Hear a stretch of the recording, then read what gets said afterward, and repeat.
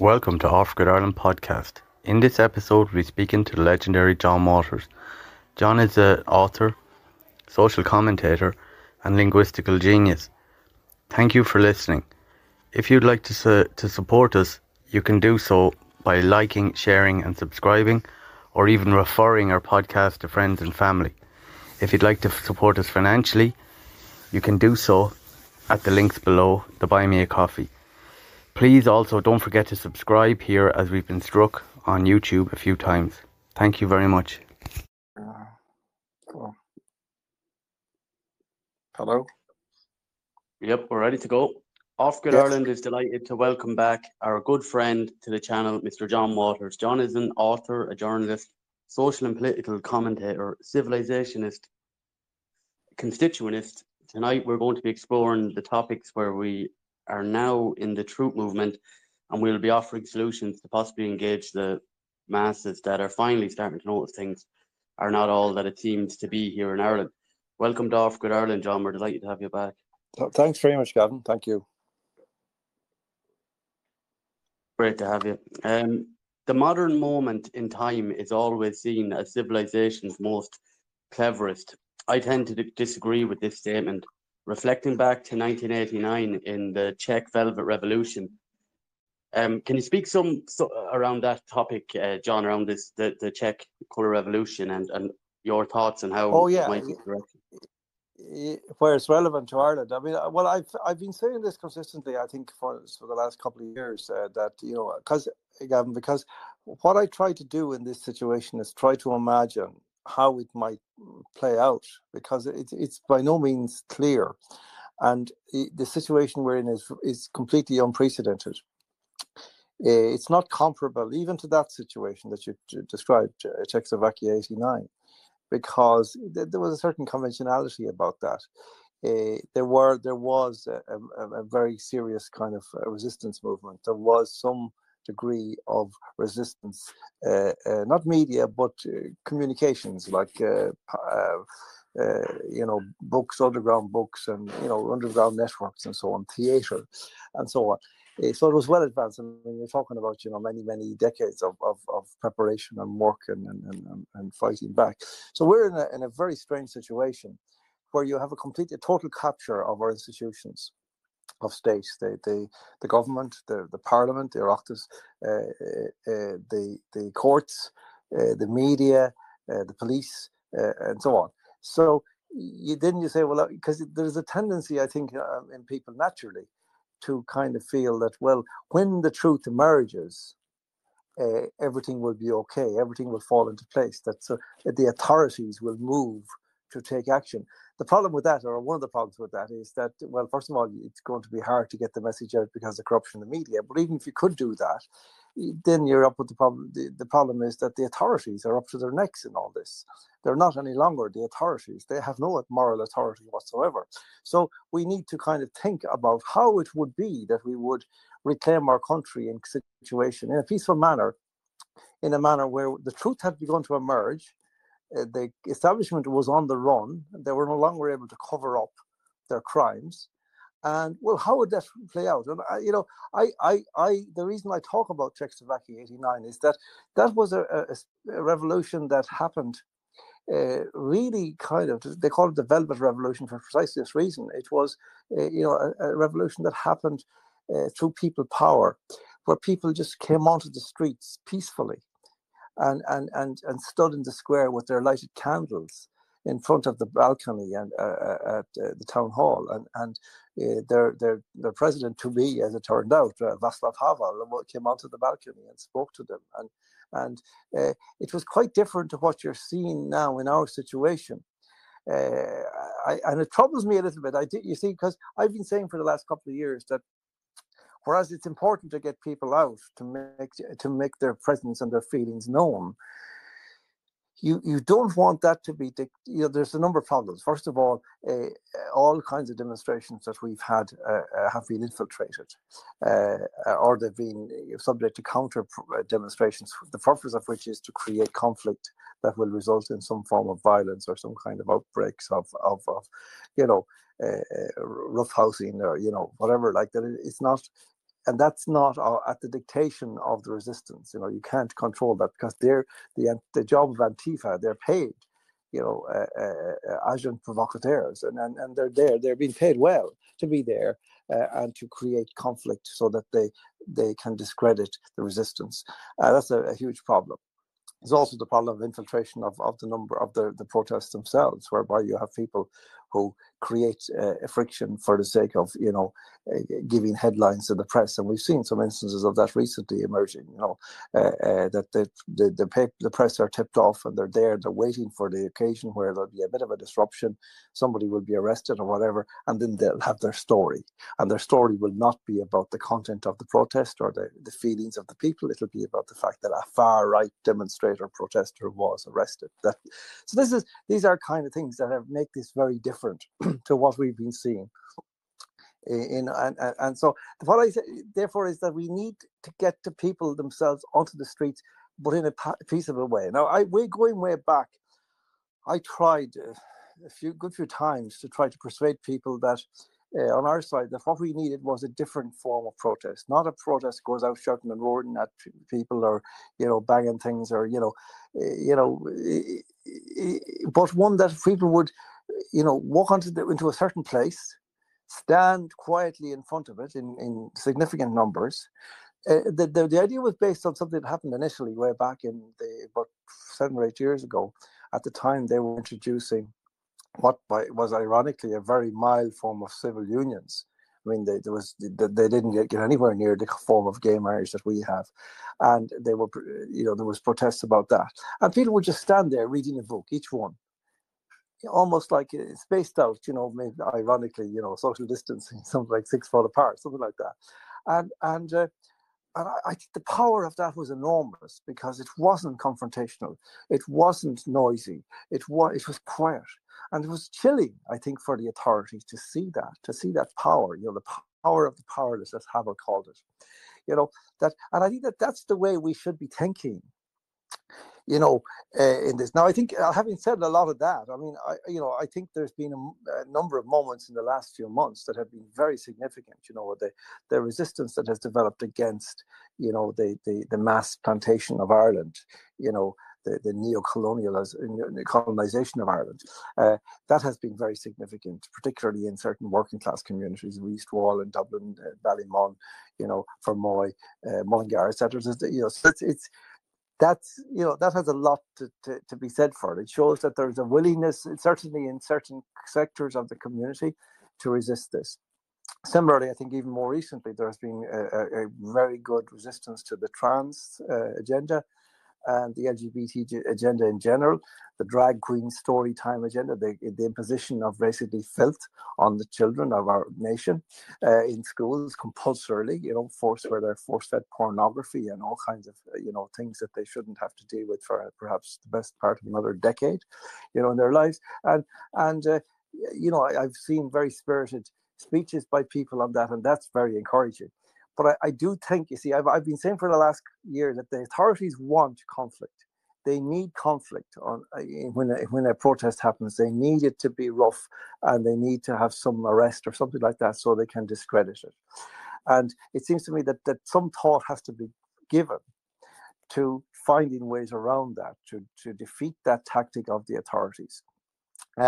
And so that's why I talk about Czechoslovakia '89, because it was such a beautiful occasion, that 1 million people, literally, like within an hour or two, when the word went around the city, by word of mouth of Prague, they came onto the streets, into Wenceslas Square, and stood there with lighted candles.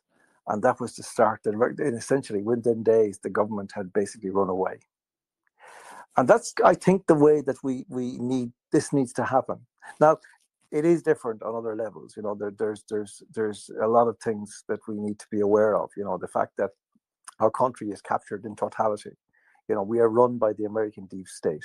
And that means not just that they're operating on the ground in all kinds of sinister ways, but that their thought processes are being imposed on Ireland. What we're working with in that context, is not an Irish model at all. It's an American model. So that's why you hear all this talk about the far right and white supremacy and all this stuff, which have no place in the Irish cultural firmament whatsoever. But that comes from them, because that comes from a schema that rolled out in America for about 2016, in the last days of the Obama regime, when it became, when Trump had won the election, and they were dismayed by this, and they put in place measures to try to combat and in a sense to discredit in advance people who voted for Trump. And they used these concepts of disinformation, misinformation, and domestic terrorism, to basically depict anybody who didn't agree with the establishment, the American establishment, which is the elite, the Democratic Party, and the deep state. Anybody who disagreed with them was to be deemed a domestic terrorist. Anyone who voted for Donald Trump, anybody who supported Donald Trump.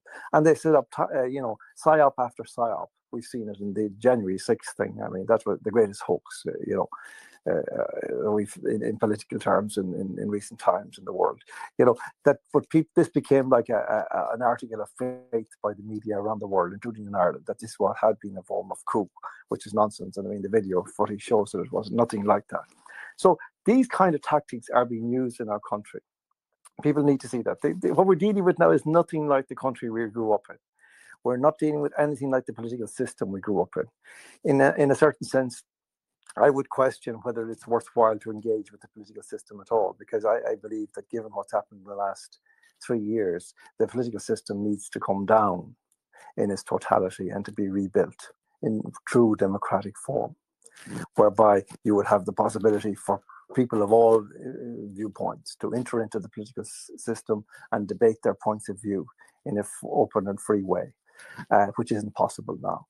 And I think that the parties who are involved in the suspension of the Constitution, the confiscation of rights, the terrorizing of the public, the corruption of the police force and the judiciary and the media, all these people, I don't think they can be permitted to participate in political life in this country again. But again, we go back to what I said at the beginning: who is the we that will manage to put in place the structures to ensure that happens or doesn't happen? That's the question. And so it's about who are the we, given that the authorities are no longer on the side of the people. That the authorities are at war, have been at war with the people for 3 years. And we therefore need an entirely different way of thinking about all of this. And that's, so I suppose what I'm saying in sum is that the approach has been for more or less the traditional one. You protest against the government, and you ask the government to reform itself, to make changes, to respond to the will of the people. You can see quite clearly that that's not happening. The government has no interest in responding to the will of the people, because it doesn't recognize the people anymore, because it is following that American model, whereby only the elite and its supporters count for anything. So these are things that we need to absorb to understand the dynamics of the situation we're in and how they've changed before we can really make any progress beyond, a slow incremental series of gains that we could take years, if we had years, to actually reach the point where they would have a real effect. Yeah, you hit some really good points. I wanted to ask you about, what do you think in relation to language and stuff that's being used? Because the linguistics, like you touched on it there, like that they try and put everyone under the band of a far right or whatever else. Is there any ideas that we could repurpose our language in our rebuttals and in our online discourse and stuff to take the wind out of some of their dog whistles?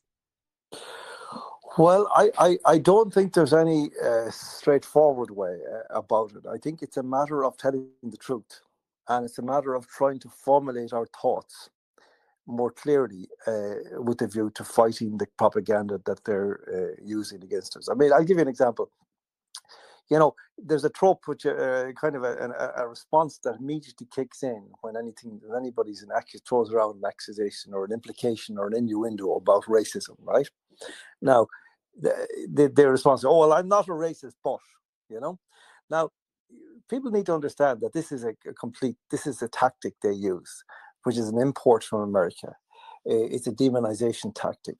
It has nothing to do with the history of Ireland. It has nothing to do with Irish culture, and it certainly has nothing to do with what's happening, because what's happening here is that external entities are being enforced on Irish people in the form of a neo-colonialist project.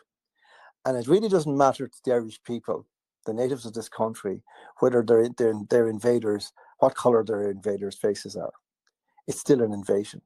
So racism has nothing to do with this. The only racism that's going on here, if you want to even think about this, is against Ireland and against Irish people and their nationality and their right to possess and to be in and to enjoy their own country, their own land, and to invite others here on certain conditions, by all means, and due course to welcome them as permanent residents or even citizens perhaps, but not in the way that's being done now over the heads of the Irish people, without consultation, without consent, without even respect for the viewpoint of people in their own communities, where you have busloads coming into little villages and the population is more than doubled overnight, and they're supposed to suck it up and swallow it.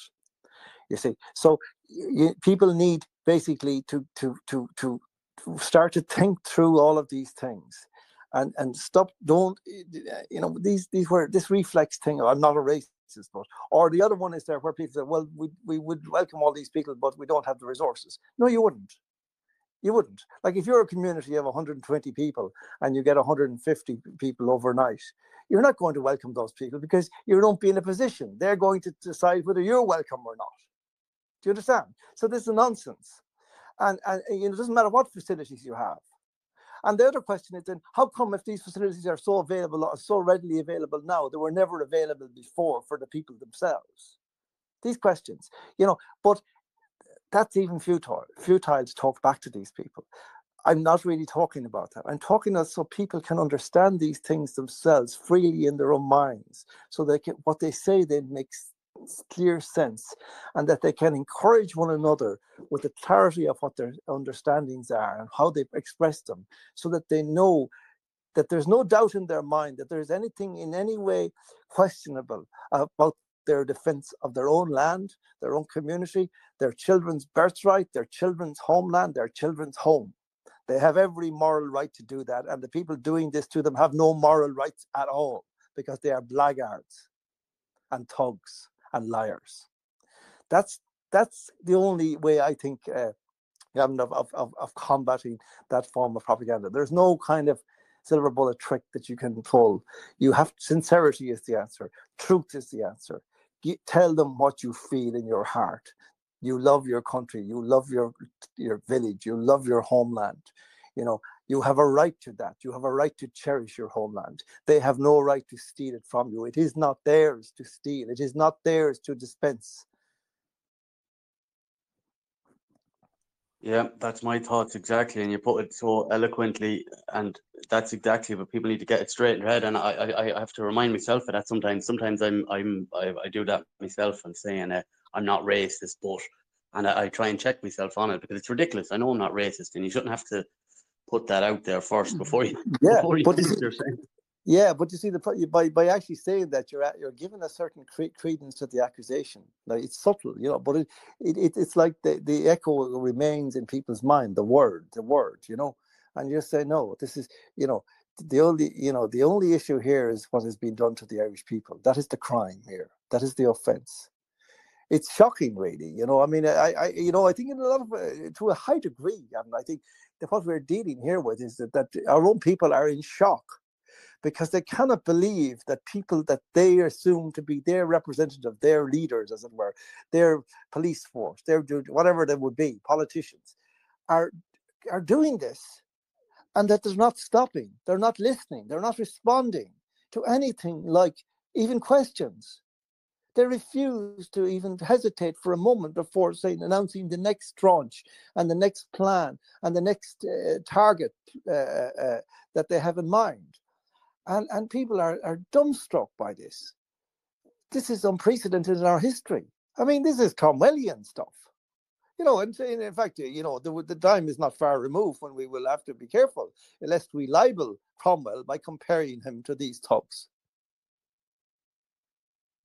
Yeah, it goes from bad to worse, and from one absurdity to the next. Like, For example, you probably heard that the guards were asked by Gript about the pronoun use within the force, and then they had to come out and said they were going to renege on that. And then the guards are recruiting in Mosney, IPAS refugee centre for new recruits.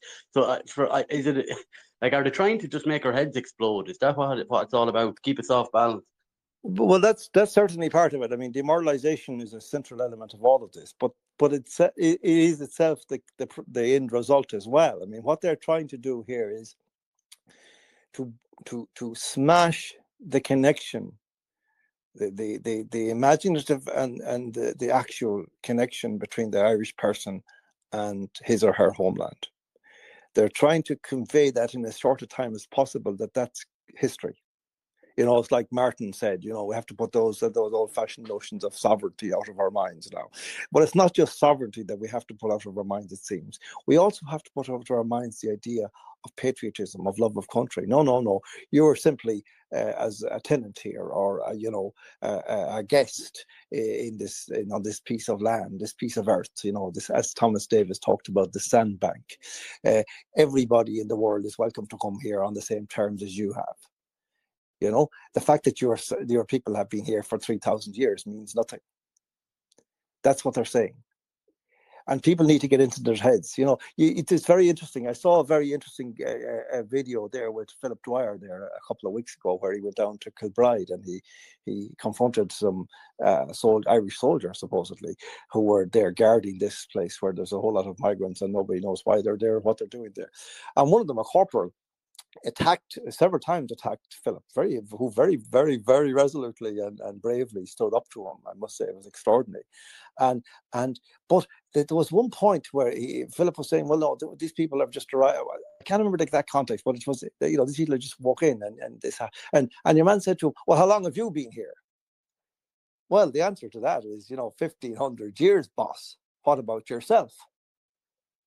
You know, like, you see, this is the trick that they learn in the seminars by the NGOs. All these people, they're learning all these tricks because there's all of the Irish people. There's no such thing as the Irish people. They're a mongrel race, and you just come here over the years, and they're bits and pieces from all over the place. And Irishness means nothing. That's essentially the game.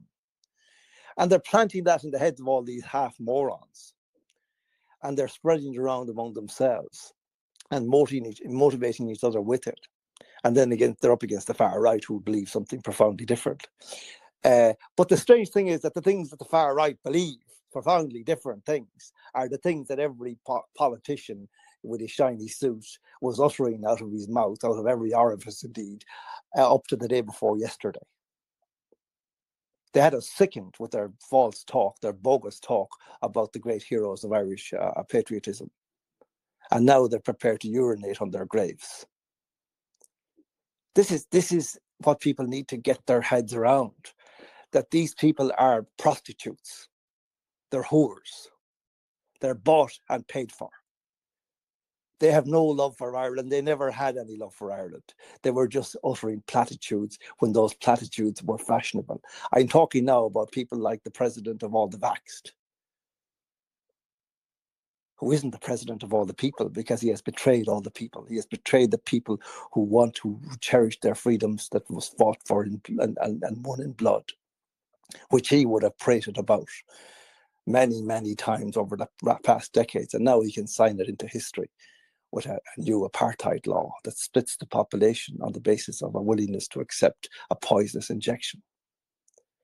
You know, people need to get the whole picture, you see. See, all of this is connected. The COVID thing is all connected in. The migration thing is connected in. The trans thing, the LGBT thing, all of these are of a piece. They're all orchestrated psychological operations which have one purpose, and that is control and defeat and plunder of the Irish people. Unless they get that into their heads, then they're going to just ignore this. And if they listen to RTE and listen to the Irish Times, they'll think that the only people raising their voices against this are some crazed Nazis. There are no Nazis. There are no far-righters. They're just ordinary, decent Irish people trying to keep their country, keep their homeland, to have a place that their children can put their heads down and rest. And be kept safe, John. Exactly. Yes. Safe from the carry on that's going on. You probably seen there was a murder in Limerick last week, and there was no description of the guy who did it, only that his arm was cut. And it turned out Yes. then that he had skipped the jurisdiction up the north, and that he was a very religious Afghan man that murdered the poor girl. Yeah, well, this is a repeat of what we've been seeing, for the last couple of years. What we saw it in Sligo at this time last year, 2 gay men slaughtered by a Muslim, but the protests and the president and all the rest of it, what they wanted to impose on the public imagination was that this had something to do with Irish homophobia. The problem with Irish homophobia is that there isn't half enough of it. People are not alert to what these thugs are doing to the country, because they are among the attack. They are the stormtroopers of all this, and have been for quite a number of years. They're nothing to do with being gay whatsoever.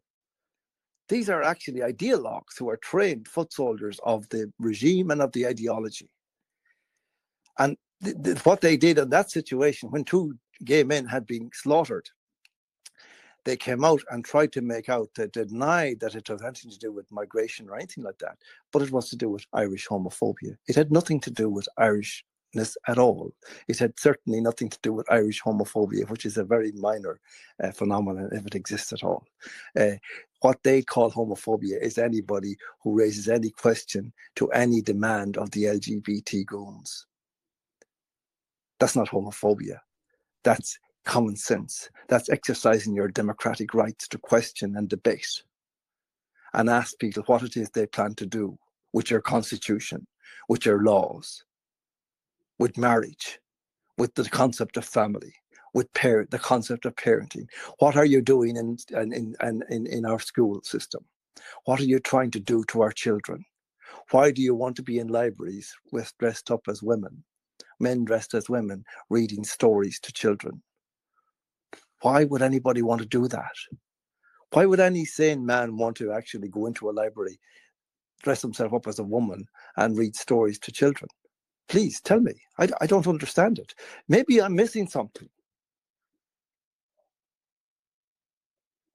I don't know. I don't want to say, but these people, it seems that they're not. They have to be they have to have an audience for them to get their kicks. It seems, and by children now.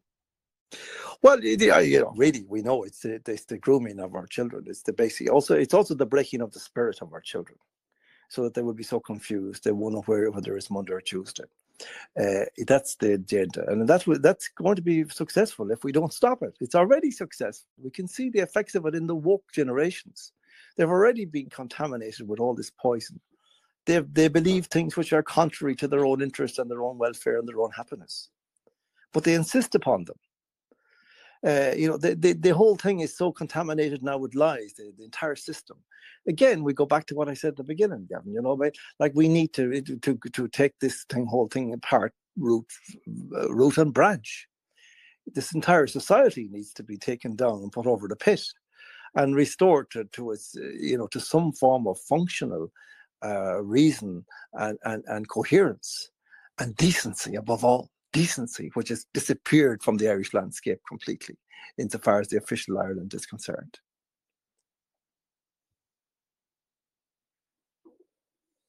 People need to rediscover, and the point you made, just to go back to one of the points you made earlier, which is really important, it's that to deny that we have our own ethnicity, that we have our own land, that being Irish is actually something. And then, the next step to that is sure anybody can be Irish. Do you know what I mean? And I think, I know I'm kind of gone back a bit to what you said, but that kind of stuck with me. That's the playbook. Well, you see, again, I want to say about that, Gavin, it's very important. I mean, yes, it is, migration happens and people come and go. And that, and that's should be on the basis of the need of the host society. In other words, if you don't want people to come, then you shouldn't have to accept them. That's, and that's a democratic process, and it's cumbersome and complex to arrive at decisions. That's why we need debate. But that's why they've closed down all debate in our society for the last number of years, the last decade, essentially.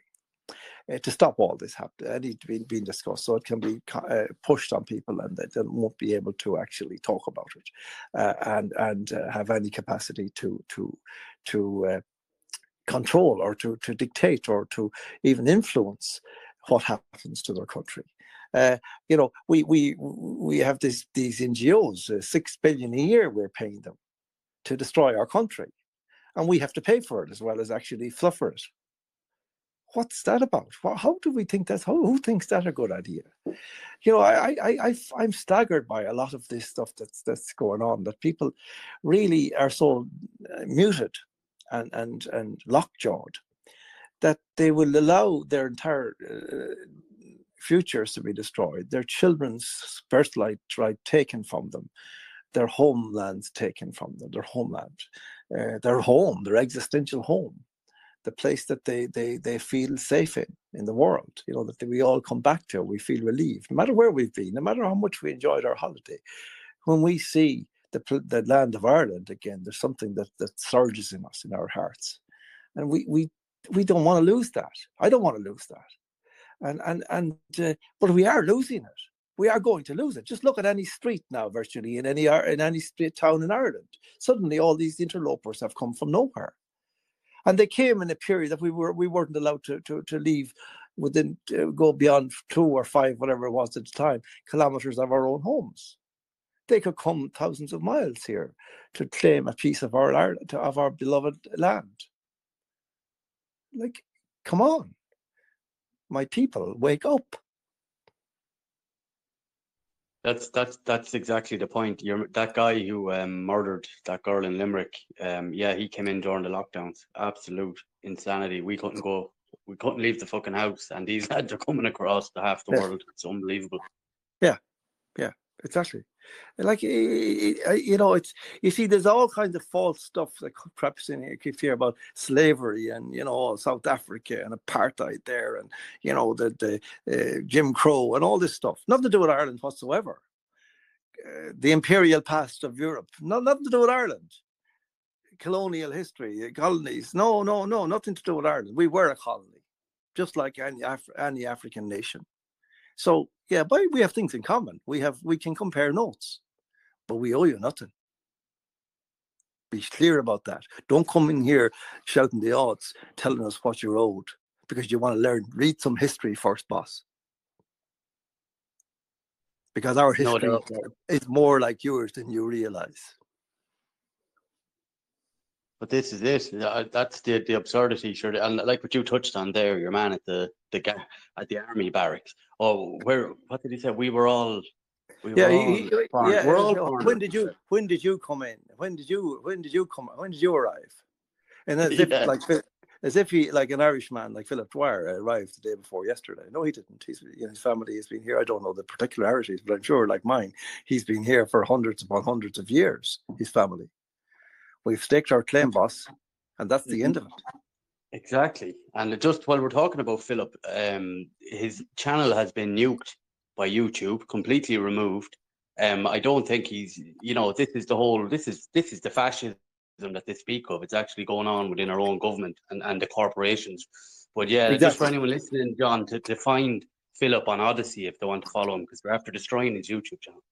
Yeah, well, I mean, he'll be freer there, and he'll have an up, that he won't have to be watching his P's and Q's to the same extent.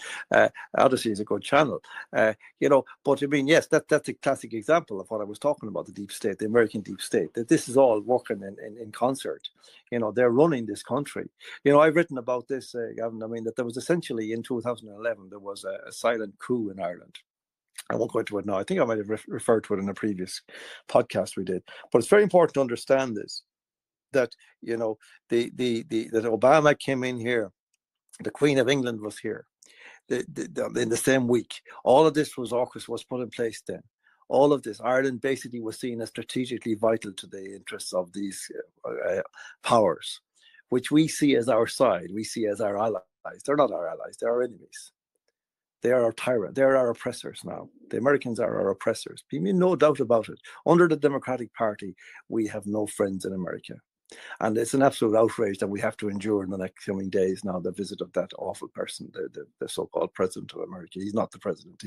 He stole the election. But they've covered all this stuff up. And then they've accused anybody who talks about it of disinformation. And then they talk about their democratic values, and they talk about the terrible tyranny in China and Russia and all this. Come on, give me a break. we know where the tyranny is. It's in Washington. That's where it's emanating from. Exactly. Look at Julian Assange, and they have the gall to point at Russia and other countries. When Julian Assange, he looks like, I don't know what he looks like. The poor man is disheveled looking. He looks like he's close to death. Yeah. But that's freedom and democracy. Yeah, that's right. I mean, we have been, but again, you see, you have to then, wheel round and look at our press, and look what they're doing to our nation, like the lies they are telling, the industrial lies that they are pounding our country with from morning till night. There's no possibility in that arena of getting even a scintilla of the truth across. So, it's quite extraordinary for me to see this, because, as you know, I was a journalist in this country for 35 years. And, I was writing about politics, and I was mixing with politicians, and, giving them as far as I could a fair, crack, each one in his turn, and being decent to them. I can't believe I'm gobsmacked every day. I wake up and think, can this not be a dream? Please let this be a dream. It has to be. What are these people doing now? What hold does the American government have over these people that they can convince them to speak such nonsense against their own people and do such appalling things to them? What have they done? What secrets do they nurture that they can be compelled to do these appalling things to their own people? But that's what I would wonder. Someone put out the suggestion that Leo was he was a young, what do you call it, an intern over in Congress in the United States. So you wouldn't know what a compromat, as the Russians say, to have on him from his time over there as an intern. Well, we don't know. We don't know. And the problem is we look at their actions and they don't in any way equate with a representative of the Irish people elected by a democratic franchise and mandated to carry out actions and policies congruent with the welfare of the Irish people. It's quite the opposite, the absolute opposite. I mean, if this was an occupying force, if this was like, I don't know, if these were like Nazis, or if they were, Soviet troops with tanks like they came into Prague in '68, if that's what was here now doing this, well, we'd say, well, okay, it's terrible, it's awful, but they are invading us, and we have to just either defeat them, and we would have no doubt about it, that the morality of it. But to actually have our own leaders, our own politicians, our own political class in its entirety, like all to one or two men, women. I think now, there's probably 2, 3 who have put up some form of spiritual resistance in the last 3 years to this. But the rest of it is overwhelmingly on the same side, and it is entirely in favour of putting the jackboot on the face of the Irish people. They're all just yes men for these globalists. I've seen that you were just saying about what they have over us or whatever else. I think a lot of it is this international finance, the likes of BlackRock, Vanguard, and I've seen that, is it Jamie Dimon or something from JP Morgan came out last week, and he says about confiscating property to go green. So I think these lads are driving the wheel. These international finance. Yeah, well, you see, I believe that the situation is actually far more serious than we have understood, and I hesitate to spell it out because it is very bleak. But I believe that what has actually happened as a consequence of the venality and criminality of our political class historically, particularly over the last 30 years or so, when the national debt began to balloon and to far exceed our GDP. And then we had all these companies coming in which were artificially boosting our GDP, but it wasn't real because it wasn't ours. And the result of that then, following on from the collapse, the meltdown of 2008, was that essentially Ireland was bankrupted. But I think that the enormity of that state of bankruptcy has not really been revealed to us. And I think what it actually is that through all the kind of loops of the financial system and the roulette table that is now, the money markets and the stock market and so on, that we no longer own our own country. Now that, of course, is as a consequence of the application of a system of money, which is itself deeply, profoundly corrupt. I'm talking about the fiat money system, and also the fractional reserve banking and so on, all these techniques, which are essentially fraudulent three-card tricks, essentially, in order to plunder the ordinary working people. And that means that they have stealthily snuck, all our resources and taken them out of the real hard resources, the land, the natural resources, and so on. And these are now the property of strangers, of aliens, very rich aliens, who are all represented by these companies you mentioned, BlackRock in particular, which is essentially the kingpin of the whole lot. There are other minor ones, lesser ones, but kingpin, the BlackRock seems to dominate all of them. And they really are the representatives of the people who have the chits that actually represent the wealth of Ireland. Fraudulently taken. But you see, in order for us to call in that fraud and call it out and say, be on your bike, we need moral, ethical leaders, and we don't have them. So the leaders we have are in conspiracy with these fraudsters and thieves. And so their plan is to do their bidding, which involves basically one day it being explained to the Irish people that actually you don't own the ground you're standing on. You don't own anything. We own it all, and we will let you stay here if you behave yourself. But only if you behave yourself. And we will decide what behavior is. That's where we are. Now, that's a very grave situation. And it just shows the urgency that we have to find a way to get rid of the poisonous vermin that we have allowed to become our leaders. I have to agree with everything that you just said there. That's the biggest, it's the fight of our lives. It's for our children and grandchildren. It's all going to be lost, in my opinion, if we don't get them out ASAP. I think we'd agree on that, especially with the digital currencies, John, and stuff coming down. It's really over if they get that in. It is, you see, and it's very interesting about it. I don't pay much attention to the media, but people send me things, and I pick up a picture from that, and I'm picking up now a new vibe that is coming out of the mainstream now, which is about it's slightly election mode, the political process, and it's the strange surreal feeling you have is that we're living in now and again in a different country, that the dateline has slipped back again now to maybe 2003 or 4, and we're just talking normal like we used to about the election, and will it be Fianna Fáil or Fine Gael or Labour or what coalition or Sinn Féin, how's Sinn Féin going to do? But one of the little themes I'm picking up there is where the journaliers now are going out and they're batting against Sinn Féin. Now, I have no problem with that. My position on this is kind of a difficult one to articulate, where I don't think you could actually, with a straight face, argue that there's anything worse much than Fianna Fáil and Fine Gael. You couldn't really say that it's possible to exceed their venality and criminality. But in a certain sense, Sinn Féin succeed in doing that. I think because they're clearly ruthless. Their roots in violence are much more recent than the roots in violence of the other two. And for that reason, we all have, I think, I think a duty to ourselves and our children to be very cautious what we think about in this context.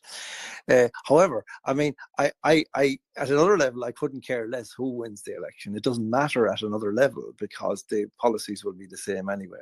It's just that the execution of them will be a bit more brutal if it's Sinn Féin, perhaps. And I don't know if that's true. Is it possible to be any uglier than Radcliffe and Martin? I don't know. It's a debatable point.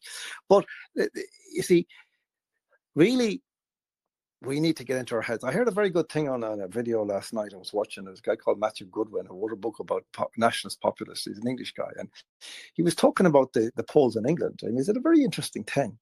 He was talking about Labour and the Conservatives and in that kind of tug of war that they conduct all the time. And then Labour are way ahead now. And he was saying that. He says, but then I was thinking, oh God, and then it's terribly depressing, But then he said, above Labour, there's another party.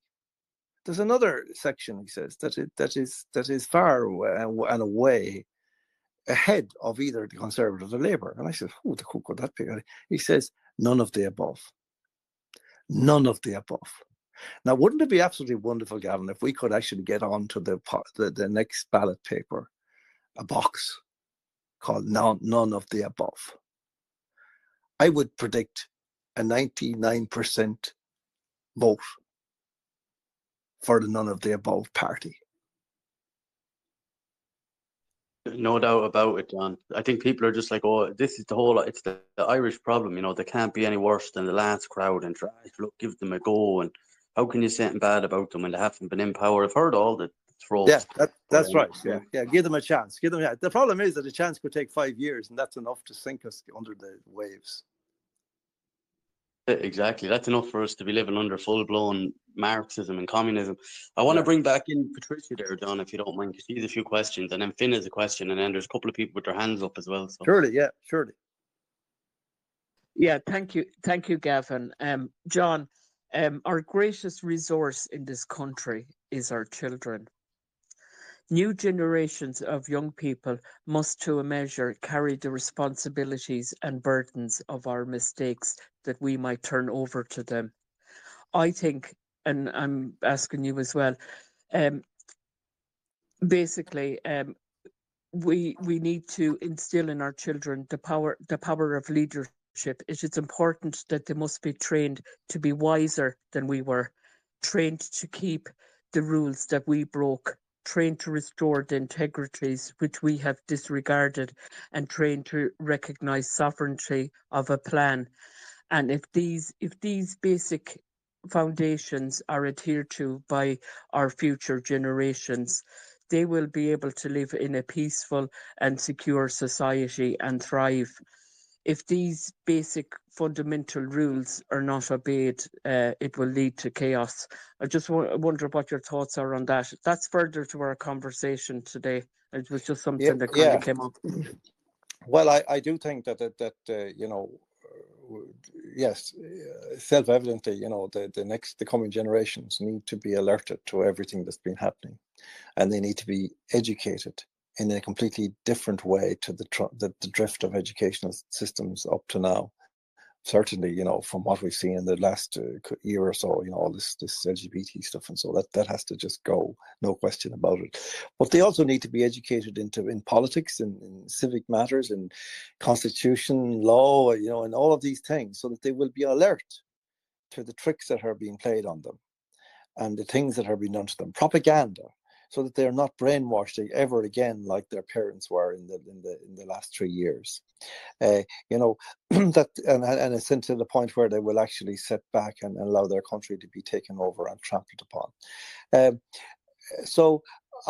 think that we are at a very, very challenging and chilling moment in our history, because we have essentially allowed these blackguards to take over the reins of power, and we can't wrest them off them so easily. And we are running out of time to save our country and save our children's birthright.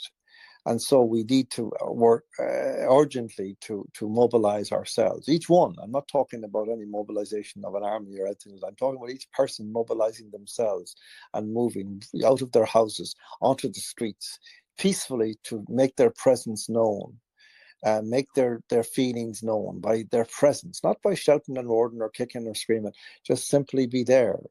Like I think as that Italian model, Sentinelli in Piedi was this group that I talked about earlier, the standing sentinels.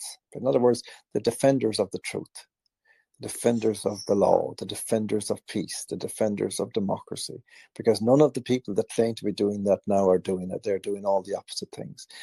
And, we all have, I have a child, I have, lots of people have children, and some people haven't, but they have nieces and nephews and grandchildren that they are whatever that they love and adore.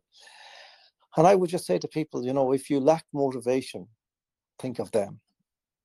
Think of them and think of the happiness, like for all the demonization of our country and our past, all of us know that for all that life is a trial and can be a veil of sorrows from time to time, there are great moments of joy, and particularly when you're a child, you have a wonderful time. You have a lovely, beautiful. Most people have beautiful childhoods and remember beautiful childhoods, even if it's only because they forget the bad parts.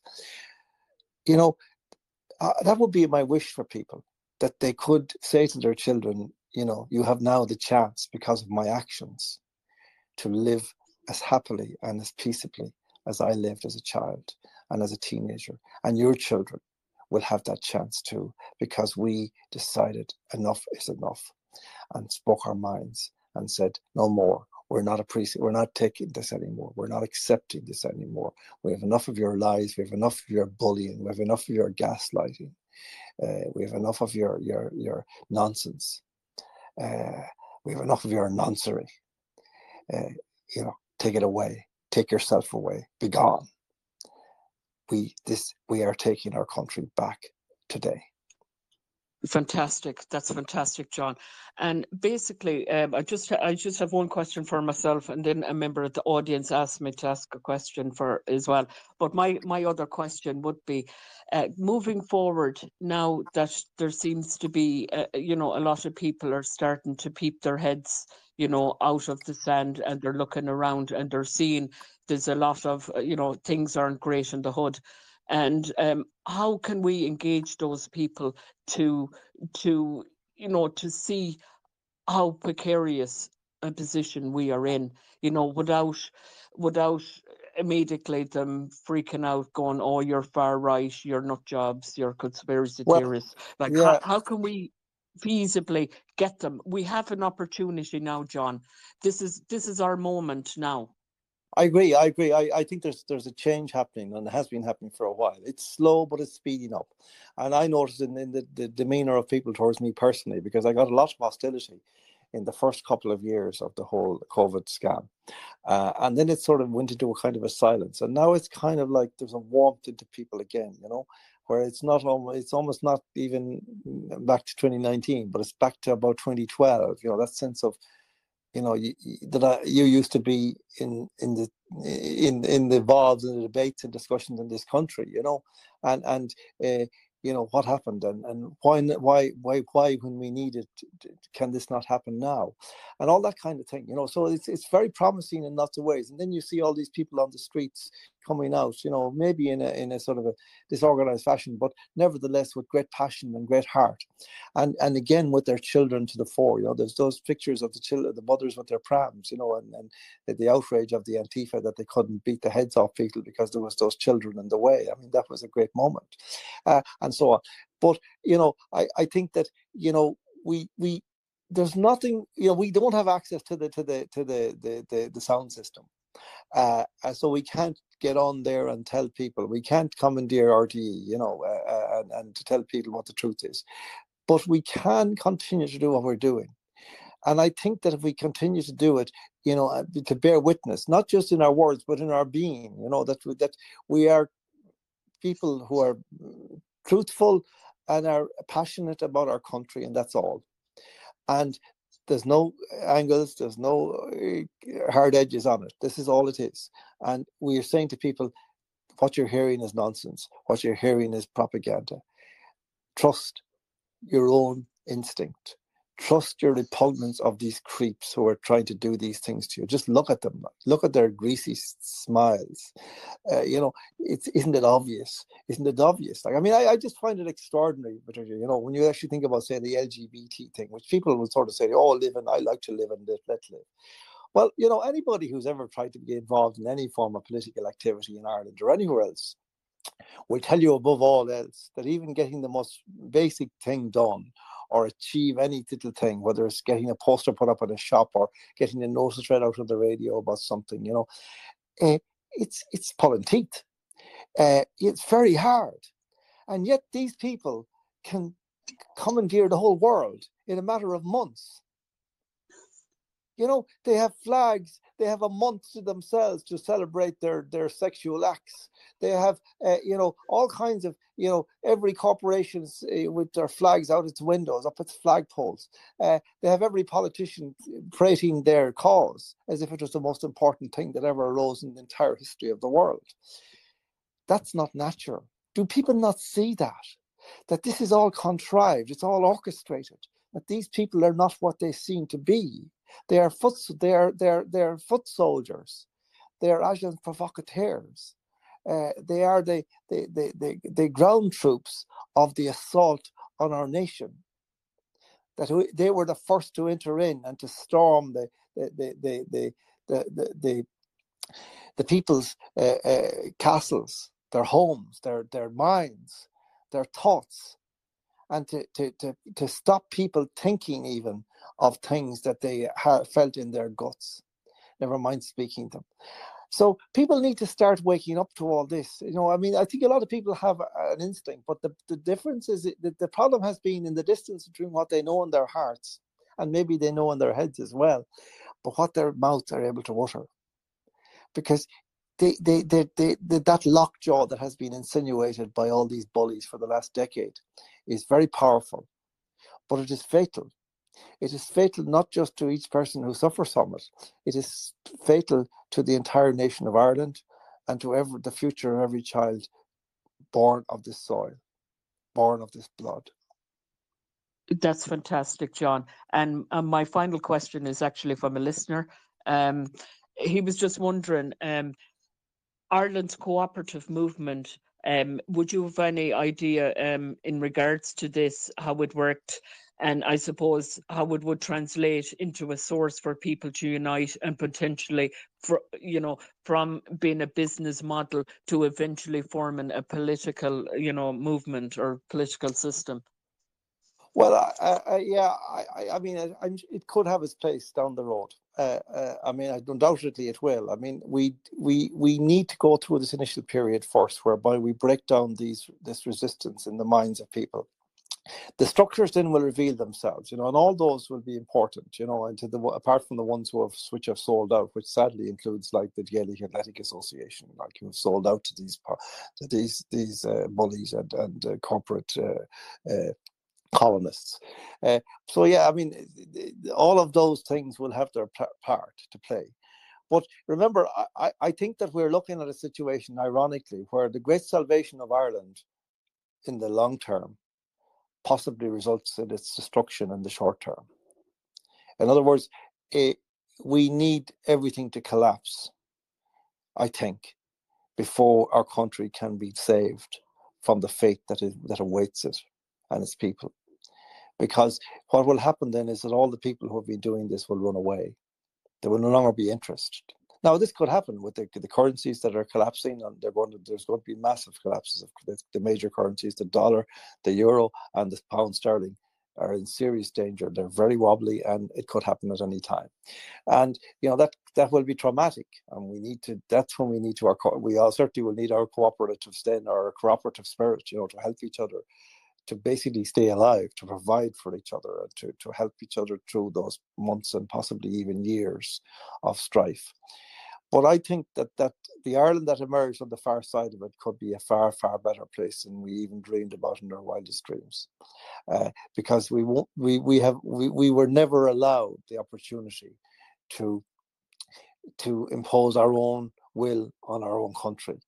It was always taken from us. And essentially what we were given was a kind of a totalitarian model. Take it or leave it. This is the way it's been decided now. Who decided by whom? Well, it's been decided, that, we didn't have any say in it. And it's not nice. It's not pleasant. Does anybody really think now that the Ireland out there is a place worth living in the future? Would you like to die? Would you like to be on your deathbed and leave this to your children and your grandchildren? Come on, we need to clean up this mess. We need to take it by the scruff of the neck, shake it down, get rid of the vermin, and start again. Absolutely, John. Thank you for that. If anybody has a question, stick up their hand, and Gavin will unmute you for John. Finn is I coming have there. a question, Patricia. Oh, sorry. Apologies, Finn. Yeah, go ahead. John, I haven't heard anyone else speak with such love and emotion about Ireland. I really haven't. You're the man. I had a lump in my throat when I heard you speaking about Ireland just there now today. I could cry when I hear you talk about it. But look, I was thinking today when I heard you were coming on, and I was wondering if this could be done to people are on the cusp of waking up, and they just need a couple of pushes. And I was wondering if someone like you could do a very short talk, tying all the different things, just about the four main strands, the pandemic, the transgender thing, the digital pass, and there's something else.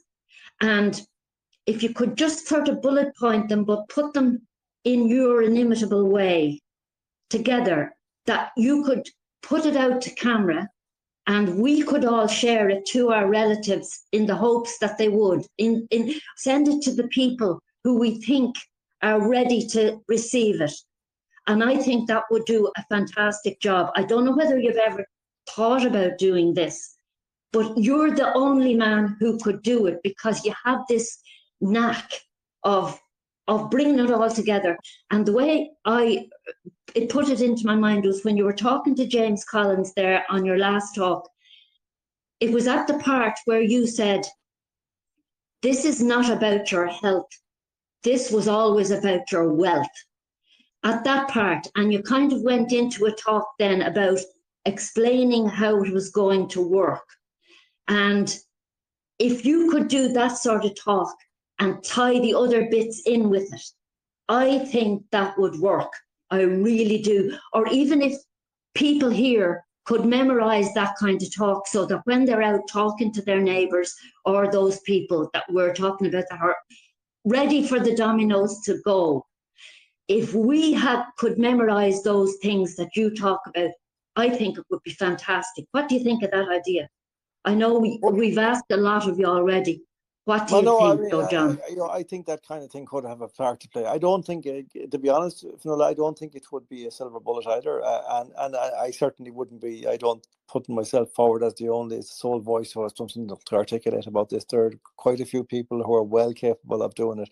And I suppose the message is that we do need to find mechanisms where what you're saying there really is we need to find mechanisms where these nuggets of truth can be got to the ears of the Irish public. That's the challenge, you see. How is that to happen? Because unfortunately we're shoved into ghettos, with all the best will in the world, all the platforms we have, and they're excellent in their little ways, but they are little ways compared to the loud hailers, which are in the control of the liars and the schemers and the criminals. So that's the challenge. But by all means, like if something I could do in that regard and to simplify things and rinse things down, I'd be more than happy to do it, and to help other people to do it as well, and to get to that point where there are certain key issues going out there to people's mind, into the public imagination, little encapsulations of the core issues, and put them in a way that is, not necessarily poetic or anything like that, but that is clear and resonant and resonates with the people's own lives, and their own experience in this country, their love of this country. Because, it's a very interesting thing for all. I was at an event last week where there was, it's a kind of a resistance thing, but it was a kind of a public event, semi-private event, where lots of people in a particular community in Dublin were going there. And they've been going there quite a long time for a little. And they have poets and comedians and musicians and singers and all that. And it was very interesting because there was one guy there, a guy called Patrick O'Byrne, and he had dug out a lot of material about the Brehon laws and some of the songs, from that ancient Ireland, and talking about the history. And really, there was at the same time, Finola, there was this sense of profound sadness in the room as he was talking and singing, and yet this exhilaration as well, rising, that, this has happened before. We've gone through this multiple times in Ireland. Our people have gone through it. And we came out of it. And we survived. And somehow, it takes a crisis like this to make Irish people really love their country, or admit to loving their country with the profundity which I think most Irish people really do love their country. And so, I think that's the thing, to get to those people, to find that channel, find that way. And we do our little bits, and we try to, communicate, but, we're still on the runway. We haven't taken off. That's the problem. We need to get into the air. And I, to be honest, not sure how that's to be, because how that's to be done, because unfortunately, you're into questions of resources and all that, which is tedious, and we don't have them, and so on. So, yeah, if there's anything I can do in that regard, let's think about it. Let's talk about that idea. That I think you're right. You've got it, like, in the sense that I think it is the encapsulation of certain clear ideas that are moving and clear and true, that will awaken Yeah, people. because John, you see, sometimes like your interviews are absolutely brilliant, but sometimes the interviewer can be a distraction. You know, if you had a focus of the 4 bullet points and got them all down and in your head had them and then just talked, you know, the way off the cuff you can do it. I know, yeah. Well, you see, the funny thing about it is, Finola, and this is a slightly jokey thing, but it's real as well. I'm not very good at I don't like cameras. I don't like, like I was in RTE for a while there years ago, and they were trying to educate me to actually how to speak to a camera, and I was like a rabbit in the headlights. I couldn't do it. I looked terrible. I even to myself. And I'm not, but so I do need that. The provocation of somebody asking me the question or engaging in the conversation to actually, because I have no idea what I'm going to say before I start. It comes out because I've lived in this country, I've breathed this country all my life. I love it. I know it intimately in its molecular structure. I know it at the quantum level, and I love it, and I'm heartbroken for it. That these slime have taken it as their own and are dispensing it, breaking it up for scrap.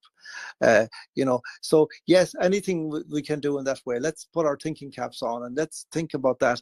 How would we do that? Because that's key to send out those messages.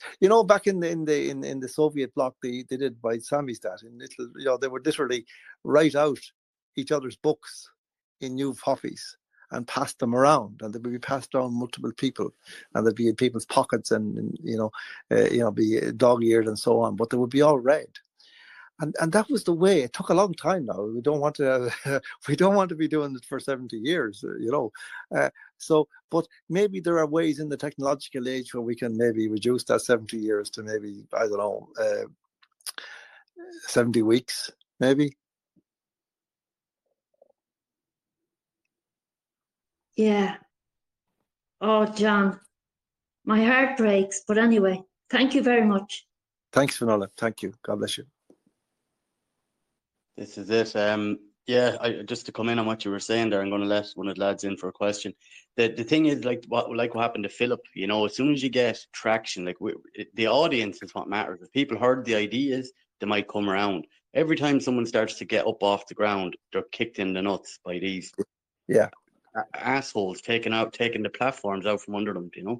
Yes, that's right. I mean, it's in a way, it's a compliment to Philip and to others, although it's no consolation that they are so scared that they're taking him down, and that he is so powerful and so effective and so passionate and clear in what he says and what he's courage, like, is absolutely admirable and inspirational, in the face of this thuggery, to be out there on his own with his camera, and keeping his sense of humor all the time. It's so beautiful.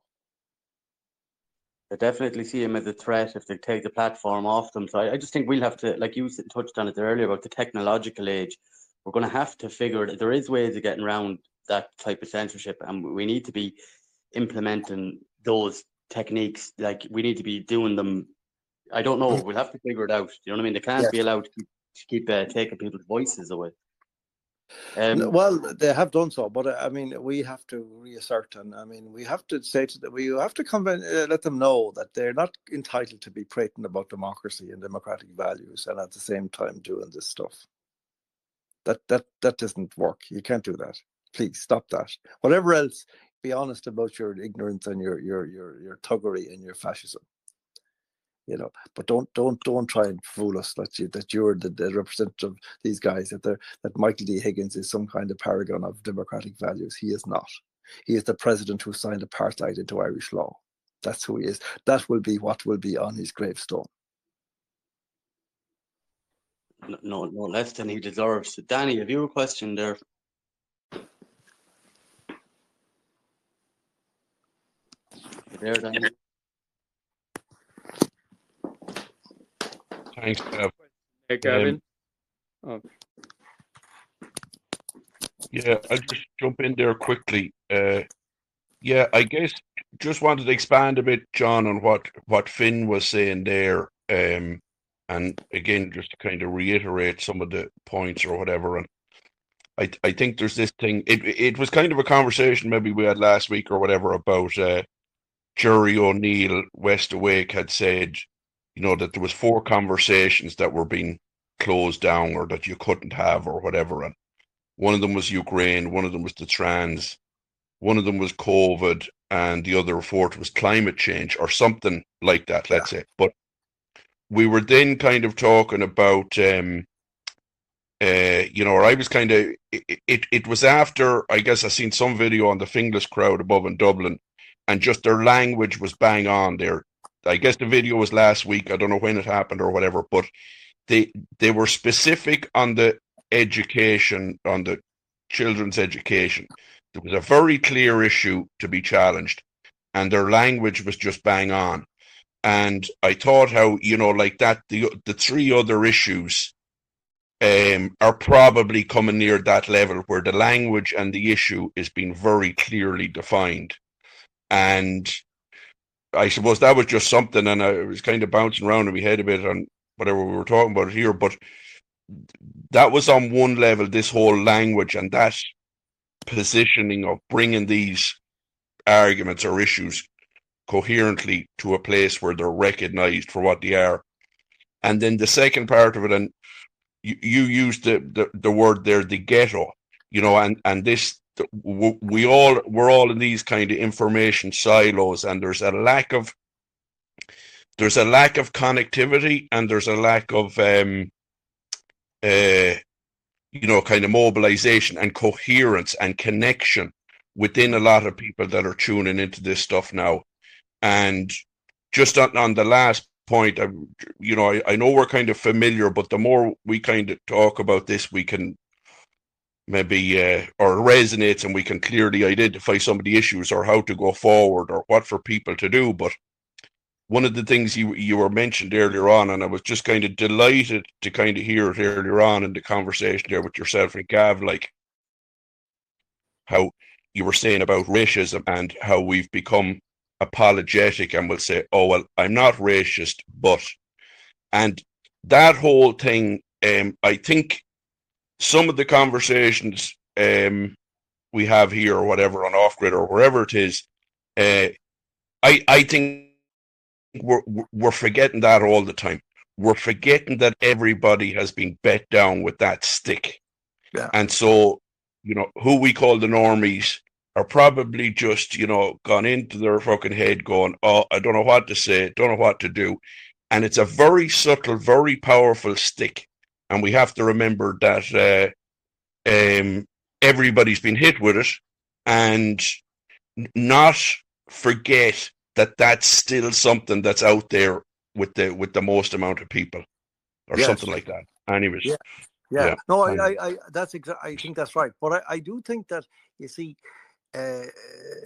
people will need a catalyst to provoke them to accept what they already know completely, to the point where they will now risk something, or think they're risking, or symbolically risk something, because at that stage you won't be risking anything.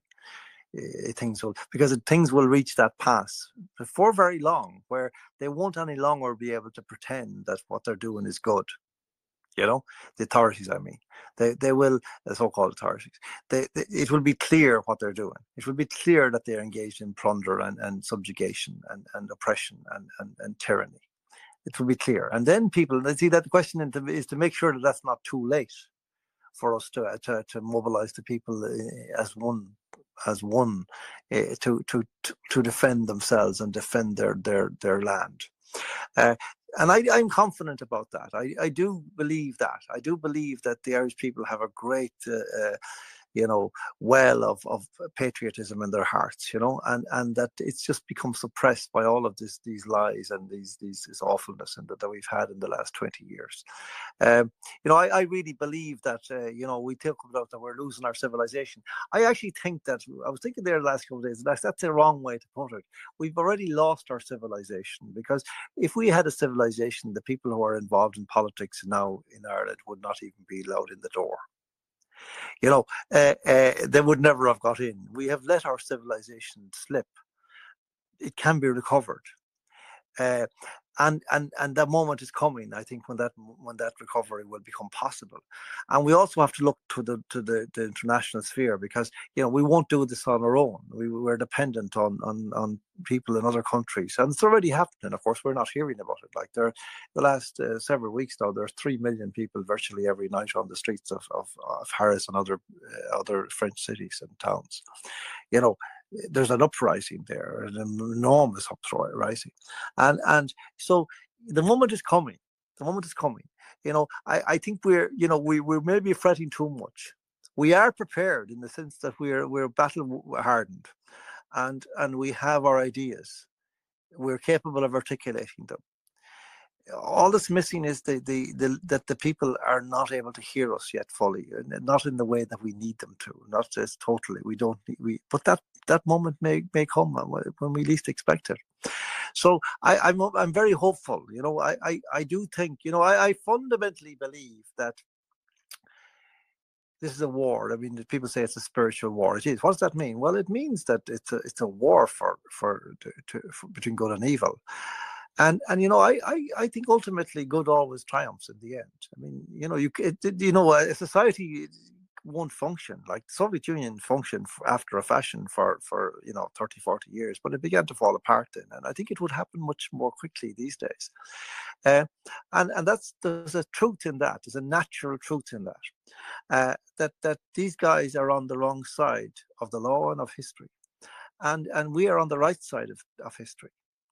And therefore, I think that, we can be confident that the victory will come if it is not already won. And in a certain sense, I believe it has, because, if you look at the pattern of these guys, they've been retreating from lots of their agendas over the last couple of years, incrementally, including like the vax passport and all of that stuff, And so I think that.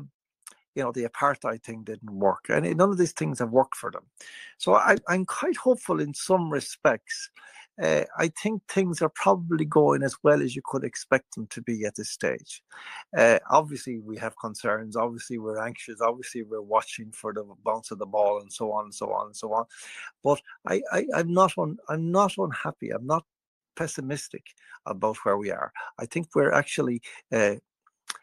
We should be, I don't mean that we should sit around congratulating ourselves, but we have done well to be still here and still speaking and still thinking and still, to the extent that we are, getting our message out and encouraging each other and affirming each other and supporting each other.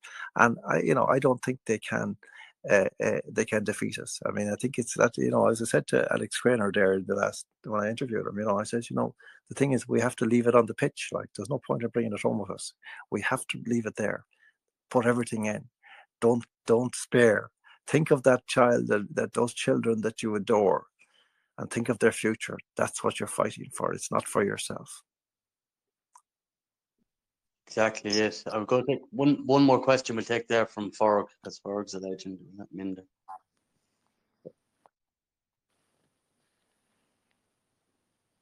Hello. Ferg, are you there?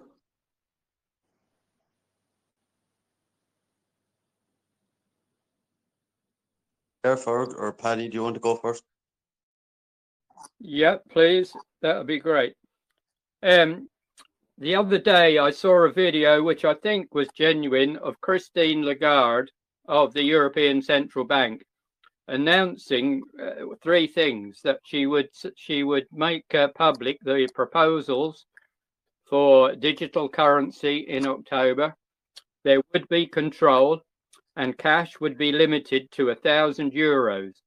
If you went over the €1,000 and got found out, you would be put on some sort of grey list and obviously punished in some way. Now, I think this could be the galvanizing of the whole of Europe. Do you think Ireland could be ready for that?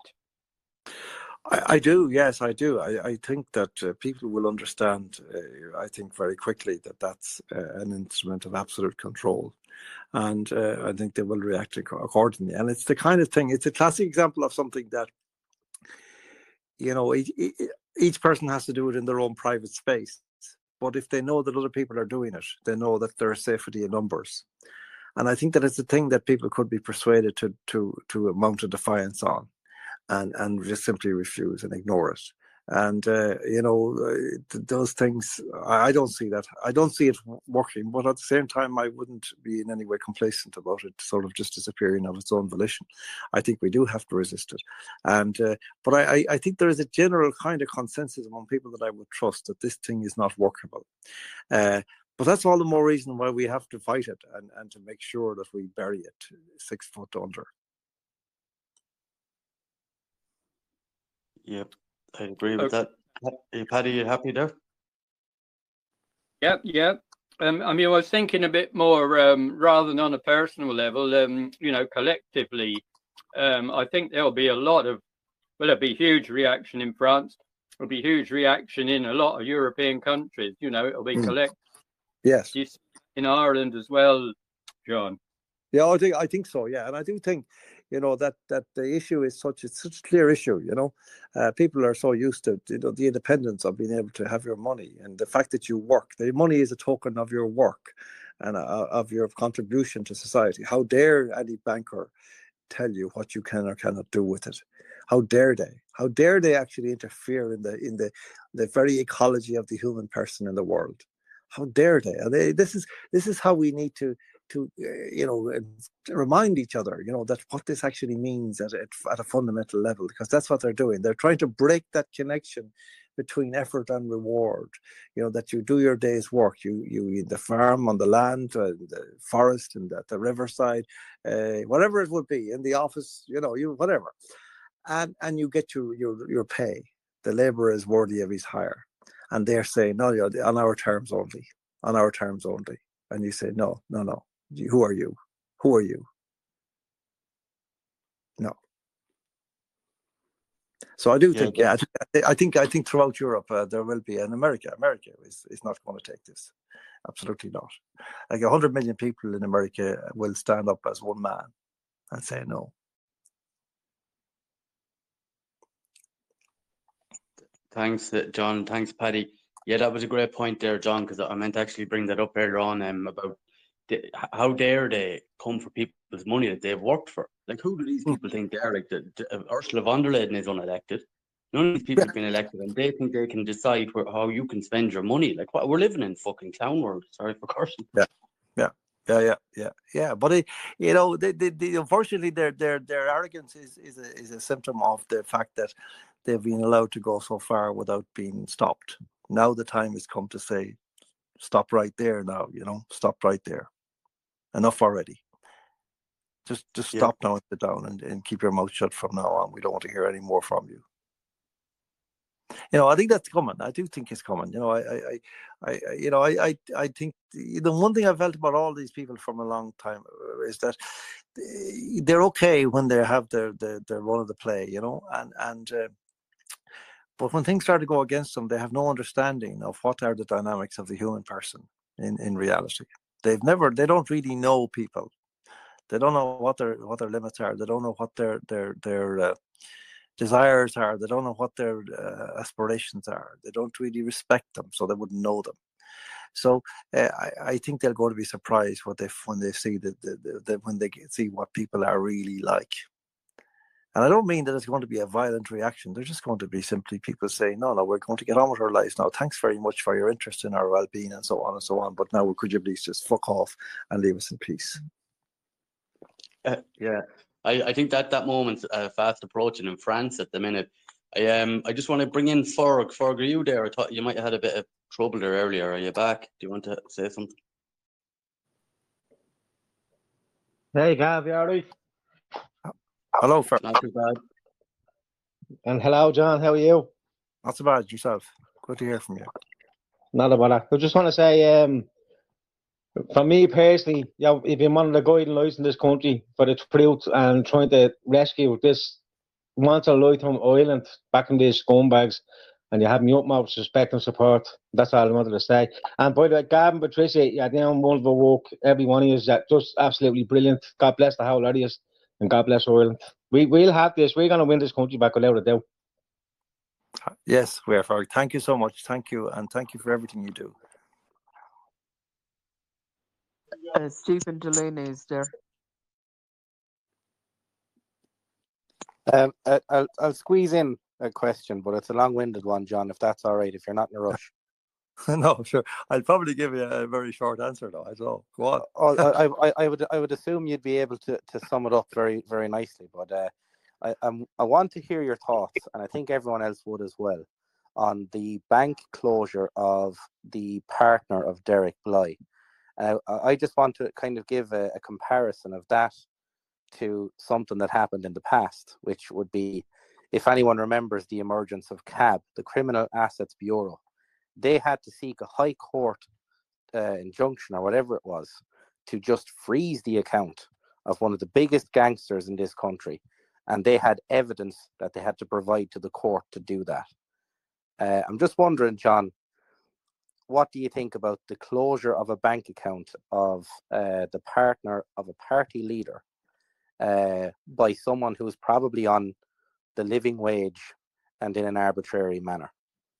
Oh, it's a scandal beyond imagination. I mean, and the fact that there's total silence in the official Ireland and its media, that nobody, regardless of what you think of Derek or whatever, that these people, of course, they're going to be opposed to what he thinks. That's nothing to do with it. There's a principle here that has been breached, just as it was breached in Canada by Trudeau last year. That these people have no right to do this, and I think this is something very, very, very sinister. But there's a context here that I just want to very briefly go into, which is, I think, there's so many ways you can come at these kinds of things, and you at a certain moment you get a perspective on them. And really what you're dealing with here, when you see the way these banks are, arbitrarily making the decision, obviously on instructions, but that they're answerable, it seems, to higher authorities who have no visibility and accountability in this situation. That's simply a straight, this is the decision, now suck it up and just get out, But you see, would it not have to trigger like a criminal investigation, is what I'm thinking, before that could even be possible? Well, it should be, yeah. Of course, but I mean, I believe that the letter that was sent out, had things about defaulting on debts or whatever, and there was no such thing at all. This is just defamation and lies, and of course it is actionable. But again, I have to enter the caveat there that in order to actually vindicate those rights, you have to go into a system that we know to be corrupt from top to bottom. So, we need to kind of, I suppose, understand that and then think it through in a different way. But I think that really what we're dealing with here is a system that overall, if you look at what's actually happening at a fundamental level in our societies, is enabled by a number of things. Obviously, the corruption of the press is a central one. But then you think about the corruption of the press. What enables that? Well, what enables it is the availability of basically cheap money. In other words, valueless money. I call it toy town money. That's what we've been working with for the last maybe a decade, but particularly in the last 3 years. And these companies, these organizations are entirely dependent for their survival day to day on that system, as such as it is. And they are therefore amenable to any instruction they receive that's sent down from however high it comes from. And that's what we're up against. You see, that we have a country that is utterly corrupted by paper money that has no value. But it has the value that it can actually sustain these organizations day to day, so long as they play this corrupt game. And that, so that there's nothing that cannot happen in such a scenario. This is what happened to Derek and his wife is shocking, and it is very terrible. And unthinkable that any agency like a bank could have the power to do that without just cause or without any process. But we're in this situation where we have to realize that there is nothing they can stop at, and there is nothing that they need stop at, because there is nobody to stop them except the people themselves. Just to follow up on that, John, I think that there is momentum building, and that if Derek was to be encouraged, I spoke to Derek briefly on this, and I have said to him that, look, you need to just bring this through the courts, win, lose or draw, and I think that with the momentum behind us, that if Derek could mount with help a successful challenge, it could actually set a precedent in Ireland that would protect us from the arbitrary World Economic Forum, limits on expenditure. Yes. These are the kind of the implications of doing something and doing nothing right now in this moment are there's a huge swing, lads, and Derek has an opportunity now, I think, if we all call on him to do it, to go through the courts for an absolute shortcut with this. I think he's got such a good case here that But he has a to good go case. to the courts. Yeah, I agree. It's a good case. I wouldn't. I would be guided by his own sense of things, because he's a smart guy and he knows how to dissipate or how to use his energies in the best possible way. I think he would have a chance of winning. He would certainly have a chance of making a point in a very strong way. But you got to remember that we live in this such a corrupt country. I mean, look what's happened to Enoch Burke. Like, look at the way that a judge can ballyrag him, like, and refuse to allow him to actually question the way that evidence is presented or the way the discovery process has been exercised and so on. Like, that's unsustainable, though, John. I would feel. I don't think they could continue to do that the way they're doing it, if that makes sense. Like, are we not drawing them out into a place where they are making fools of themselves? I think we are. I would hope so. I would hope so, certainly, yeah. And you're right to the extent that, yes, if we keep doing this, we will shame them to hell. But I'm not arguing, really. I don't disagree in any way whatsoever. It is absolutely something that should be challenged. My concern, I suppose, would be that they could make it take years. I mean, they could drag it out for years. And then the point is lost. But nevertheless, by all means, I would tell. I would say to Derek, why not put in a case and see what happens, and continue. Yeah, but I mean, people, because certainly people need to know, to the extent that they don't know, that these things are possible now in our country. This is shocking, because unfortunately, even in Canada, nothing emerged from it. Like, these terrible things happened last year to the truckers, and nothing changed. But at least people got to know that that Turdo is a scumbag beyond measure, and they now know that, and he is disgraced before all history, for sure. I would imagine that there is thousands of court cases gone in Canada that we haven't heard about yet, and we will hear about that in the future. That's what I think. Yeah. I think they were so excessive in Canada that it caught them on the hop. But if you look at Holland, the farmers have now won a political election in the Senate off the back of the Canadian trucker rally. They held their own farmers tractor rally in Holland, and within a space of a few months now, they've got the majority of the Senate farmers. Yes. There are things that are possible. I think cocaine fueled optimism is needed here in some of our efforts, and I think I see opportunity with Derek's case, because it looks to be the actions of some chewing gum chewing upstart in a middle level office, and the very likely who wants to make a name for them. Yeah, very likely there's somebody trying to make a name for themselves and is too stupid to actually see what they've done. It has the appearances of that. It's hard to imagine that any grey suited bank manager authorized this, it really is, but that's been the pattern in our country for a long time, where these kind of blue-haired lunatics are basically making decisions about censorship and so on, and Twitter and all these places, so they've kind of got the idea that they have that entitlement and that they're well qualified to do it, and until somebody dissuades them of that, they're going to continue.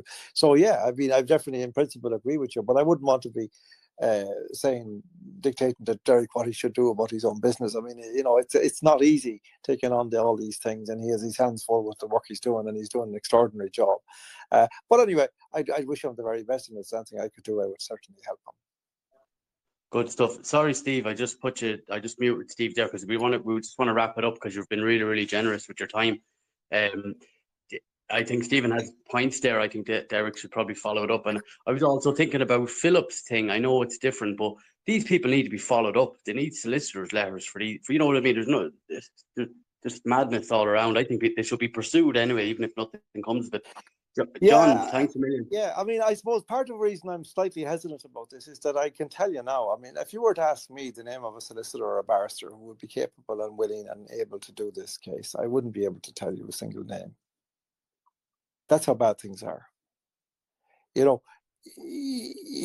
there just isn't anybody who is able, willing, and you know, who would actually care enough, because they're brain dead, these people. That's the problem. No patriotism, nothing in them, no morality or no sense of right and wrong or nothing. No, it's all about the money. It's follow the money, you know. That's all it is, you know.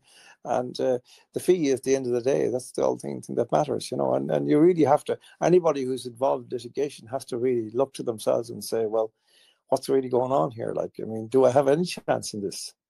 You know, it's a question all of us, you know, have to ask. I mean, in the case myself and Gemma took to in the court, we kind of knew from the very beginning that we weren't going to get anywhere, but we went ahead in order to make the point and to make it clear that they wouldn't be able to slither away from the idea that they were asked. The case was put to them, and they declined it. They turned it down. And, you know, they can bluff all they like and to the papers and with their corrupt journalists to tell people there was nothing in our papers. Well, history will decide that, because the papers are there and will be read. And I tell you, a lot of them will be on the wrong side of history, John. There's no doubt about it. You can see a lot of them backtracking and trying to, you know, score them out with some of their positions over the COVID and stuff like that. So let's just hope that they all get their comeuppance. Well, let's see. But I think the thing is, I think that you know, I think there is a change happening, but it's a question of, you know, allowing people to understand what is really going on, and you know, who knows how things will unfold. We don't know how it will break. You know, it's like a game in a certain sense. You know, it's like a football game where things can suddenly change like the wind. You know, and you have to. The thing is to be ready, to be fit and able to take that moment on the bounce. Yep, that's exactly it. We have to be the winds or the agitators. John, do you want to plug? You've got a really good Substack. Do you want to tell people how to find it and stuff like that? Oh yeah, you can get me on there. I on johnwaters.substack.com. It's called or John Waters Unchained, like in the Johnny Cash song. Will get you there as well, I think. So I do on articles there every week, and the odd video as well. You know that I do interviews. I'm on up at the moment now with Alex Craner, who's this. He's a really, he used to be a hedge fund manager, and he's an economic expert and consultant and so on. He's a Croatian who lives currently in Monaco. And but he's really brilliant about geopolitics and the whole Ukraine situation and Russian situation and all that. And very interesting and a very positive kind of, not a gratuitously positive message, but that he can see through it, and in a way not dissimilar to the way we're talking here, that there's some moment. And, you know, we may be, you know, further on than we think. I do believe that these guys, you see, they're bluffing, they're bulling ahead as if everything was okay, but everything is not okay for them. It's falling apart. And it's a matter of us not giving up just because they're able to bluff better than we are. Yep, that's it. I think slowly but surely people are going to wake up. I feel it in my bones. It's happening already. The fear there, taking down Philip's channel is a fear thing. Yeah. You know what I mean? And the whole thing. So yeah, definitely. As I say, you know, it's a great compliment to Philip and his courage and his determination that they have chosen to do that. I know it's a terrible nuisance in another way, but it's a great compliment to him as well. Indeed. But thanks a million, John, anyway, for coming on, and thanks for your time. And Patricia probably wants to say goodbye to you there. Thanks, John. Thanks, John. Thank you all. John. You're absolute legend. Thanks, Thank John. you so much. Bye. Thank you very much, Fionnuala. Thanks. See you all soon. Talk again soon. God bless. Thanks a million, Take John. care, John. Take care.